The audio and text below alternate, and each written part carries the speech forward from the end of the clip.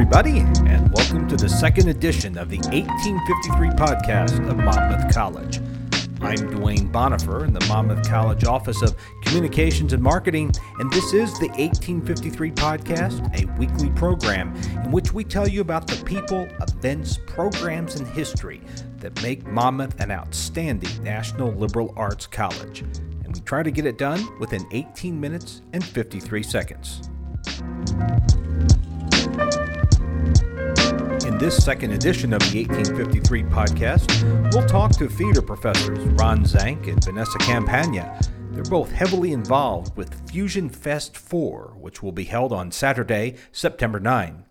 We'll also chat with Monmouth alumnus and head cross-country coach Jon Welty. The Monmouth cross-country teams began their 2017 seasons last weekend, and they are off to a solid start. And we'll also visit with Monmouth graduate Melissa Scholes Young. Her debut novel, Flood, was released in June. It's a wonderful book, and I think you'll enjoy hearing from Melissa about not only how the novel came together, but also her journey from Monmouth College to becoming an established writer.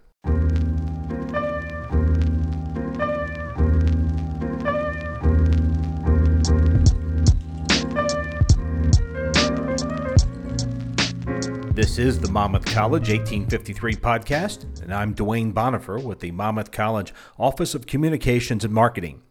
Before we get into this week's show, here's another reminder that weekly chapel services are being held from 12:10 until 12:40 every Monday afternoon in the Dahl Chapel and Auditorium. Monmouth College chaplain, the Reverend Dr. Terry Ott, and Assistant Chaplain Jessica Hawkison offer what is always a great message to start your work week. Terry and Jessica are also involved with a weekly Sunday evening dinner and devotion, which is held at 4 o'clock every Sunday. The dinner and devotion is yet another example of why Monmouth has one of the more active chaplain offices you'll encounter on a liberal arts college campus. I mentioned earlier that Fusion Fest 4 will be on Saturday, September 9. That gets underway at 7:30 down at the Fusion Theater in downtown Monmouth. At 5 o'clock on Saturday afternoon, student Thomas Burkhead will give a voice recital in the Dahl Chapel and Auditorium, and that recital is free and open to the public. The Archaeology Department is also having an upcoming public lecture that will be held at 7:30 in the evening on Thursday, September 14, in the Center for Science and Business. And of course, to learn more about all the events happening at Monmouth, just point your browser to the Monmouth College website, and that address is monmouthcollege.edu.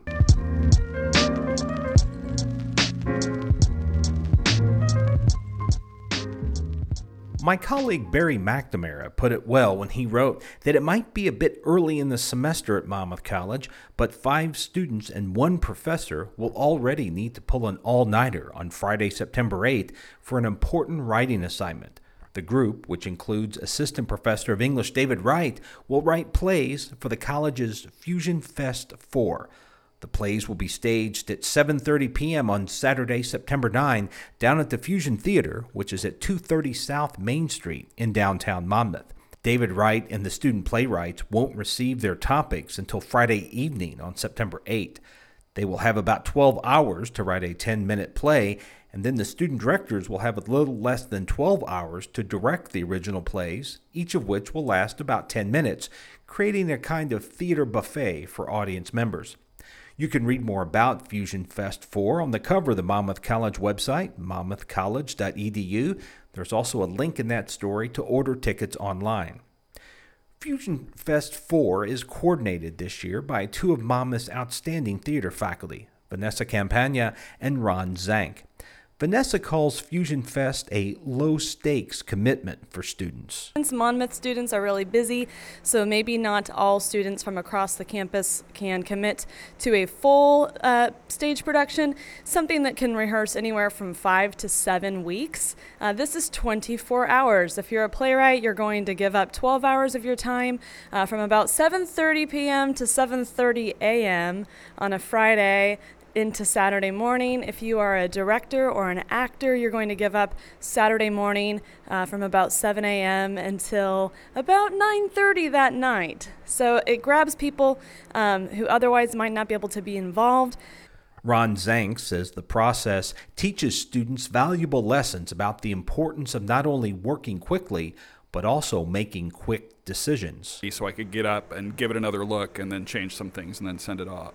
One thing I think that's really great about it is because of the time limit, it's sort of like you can't second guess yourself because you don't have time. You just have to get it done. I think also, too, for any of our incoming students, whether they be majors or not, it's great to get them involved really quickly. You don't have time for lots of niceties. It's like, no, we have to get this done. This is what we have to do. Okay, it says you climb on top of me and you try and choke me, and that's what we have to do. And, oh, yes, I met you 10 minutes ago. Vanessa and Ron both participated in a similar festival when they were graduate students in theater at the University of Missouri. Vanessa says she learned how to be intentional but economical in her work by participating in the festival. I only have from 7:30 a.m. until about 12, and then I really need to give my actors a break to go eat lunch and start memorizing. These actors do have to memorize a play in one day. So you might want to come up with the most beautiful blocking or the most effective blocking, but you also can't belabor your choices. Kind of like Ron was saying, you just have to do the thing. So I think it has a really nice chance to push students to make good, smart, effective choices. And because each play is only 10 minutes long, Ron points out that audience members will not only get to see a lot of original work, but also a lot of variety in a relatively short amount of time. Obviously, you don't know what you're getting. We don't know what they're getting, so they should be prepared for just about anything.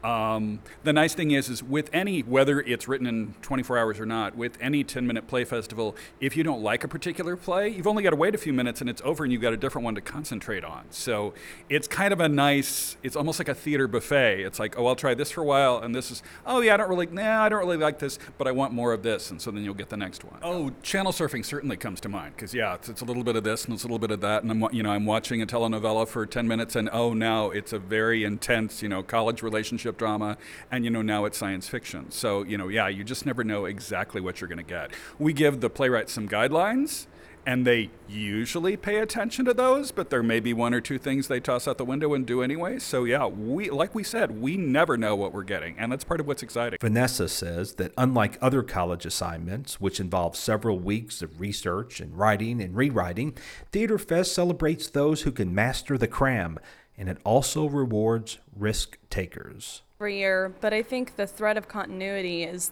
the artistic risk-taking, and I have a lot of respect for anybody who is willing to put their work on stage that they wrote the night before. I mean, in a traditional classroom, I would say, do not hand me an essay that you wrote last night. This is not going to go well. I would never encourage that. So I really like that in Fusion Fest, it kind of gives them that artistic freedom and risk-taking in a supportive environment. So I love seeing that. That's really inspiring and a great way to start the academic year in our theater season. Those are Monmouth College theater professors Vanessa Campagna and Ron Zank talking about Theater Fest 4, which will be held Saturday, September 9, down at the Fusion Theater. To read more about Monmouth College's Theater Fest 4, check out the story on the Monmouth College website, and that address is monmouthcollege.edu. There's also a link in the story to order tickets online. You're listening to the Monmouth College 1853 podcast, and I'm Dwayne Bonifer with the Monmouth College Office of Communications and Marketing. The Monmouth College cross-country teams began their season last weekend in Normal, Illinois, in Illinois Wesleyan University's Titan Opener. The Fighting Scots are back on the road for their second meet of the season, and that will be at Grinnell College in Iowa on Saturday, September 9.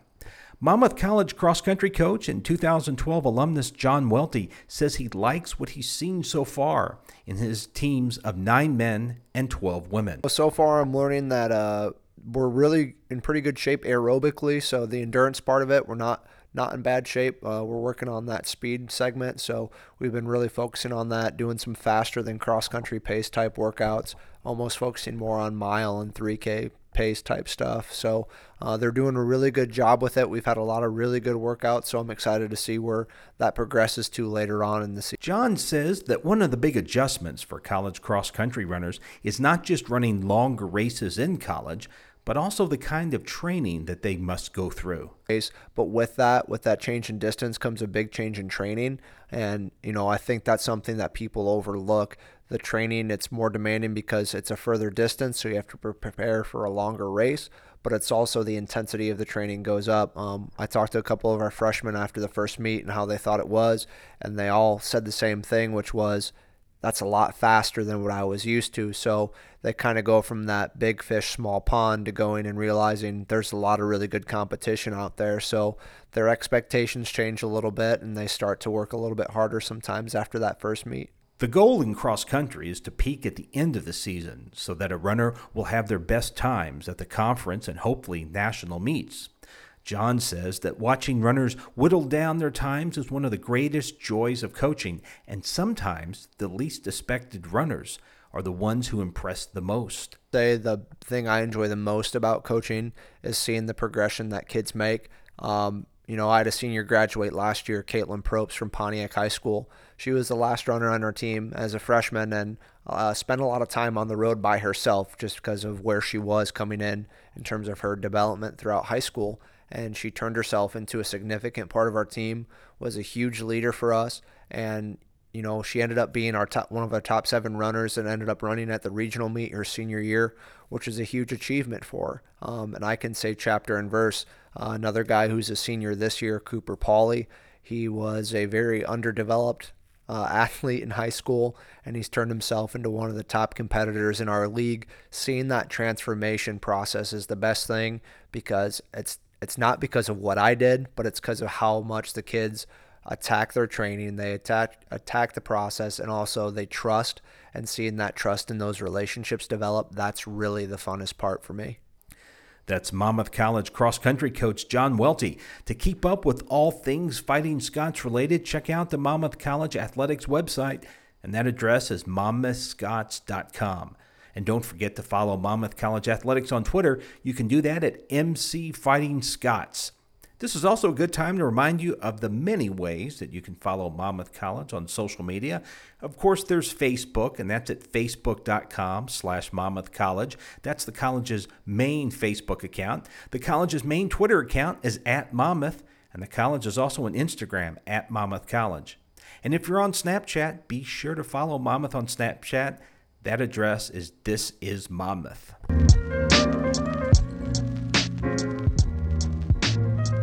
You're listening to the Monmouth College 1853 podcast, and I'm your host, Dwayne Bonifer with the Monmouth College Office of Communications and Marketing.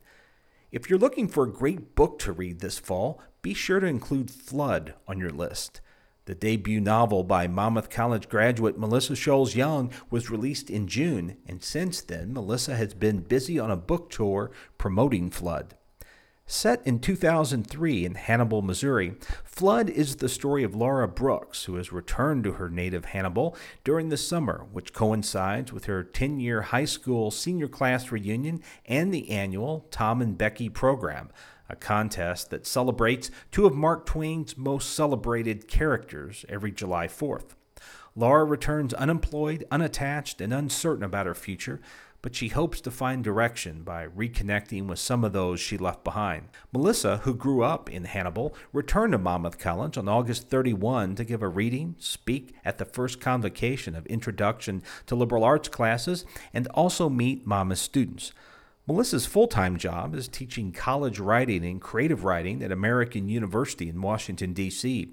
She also writes nonfiction and poetry. Her work's been published in The Atlantic, Magazine, Washington Post, Poets and Writers, Plowshares, and several other noted literary journals. I caught up with Melissa to talk about her writing and her wonderful debut novel when she returned to campus for the first time since graduating in 1997. Melissa says she's always been a writer, not unlike her hometown's favorite son, Samuel Clemens. I think like Mark Twain, I always made things up. and I won my first writing contest in 3rd grade. It was a contest for Mother's Day about why I had the best mother in the world, and I wrote, I have the best mother in the world because I have the best father in the world, and they pick the best mothers in the world. And I remember that I got paid for those words, and that was the first time I think I took myself seriously as a writer. When Melissa came to Monmouth as a student in the fall of 1993, she was a business major, but that soon changed the history. Took an accounting class and quickly decided I had no talent for that, but I accidentally stumbled into Russian cultural history with Dr. Suda and became a history major immediately because they got to read the most amount of books, it seemed. So I was always drawn to books and to writing and to poetry, but I didn't know how you could make an actual living at it. Flood began as a short story, what Melissa describes as a female Tom Sawyer and Huck Finn story. Having grown up in Hannibal and always hearing about Tom and Huck, I wanted to know what would happen if Becky Thatcher had a best friend and what that relationship would look like. And then at the same time, I was researching the Mississippi River, and I had learned that this myth of the river running backwards was actually true, that in the 1800s it actually did run backwards in the middle of the night because of a series of earthquakes along the New Madrid fault line. So once I learned of that story, I understood that the metaphor in Laura's character wanting to return to Hannibal and recalibrate as well.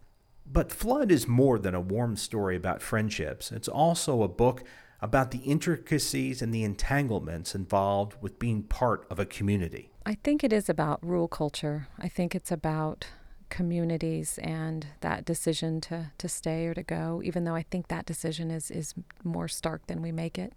I think the river really is a character.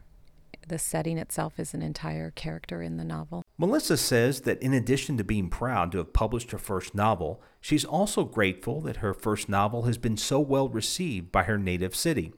She hopes that Hannibal becomes a travel destination for some of her readers, and she also hopes that her novel will help more readers discover or rediscover Mark Twain's work.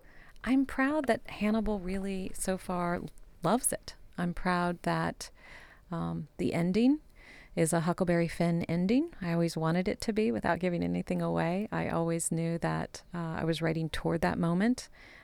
So I'm proud that the ending was never changed in my editing. And I'm pleased that Hannibal has received it so well.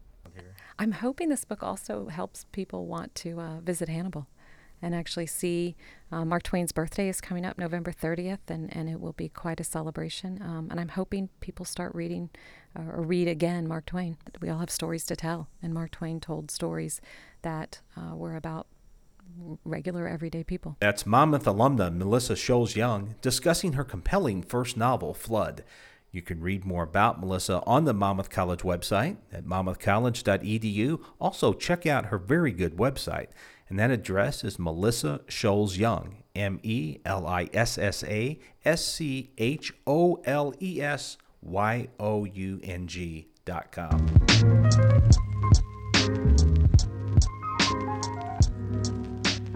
Looking ahead to next week's 1853 podcast, we'll meet Javier Abreu. He's this year's president of the Associated Students of Monmouth College. We'll also check in with Carrie Shimon to see how this year's Fighting Scots volleyball team is doing, and we'll also learn more about the Introduction to Liberal Arts classes at Monmouth with Professor Stephanie Ball. And that's going to be a 30 for this second edition of Monmouth College's 1853 podcast. I hope you've enjoyed this program. Tell us what you think by firing off an email to us at news@Monmouth College. Be sure to put podcast in the subject line. Until our next edition, this is Dwayne Bonifer with the Monmouth College Office of Communications and Marketing. Thanks so much for listening. So long, everybody, and have a nice day.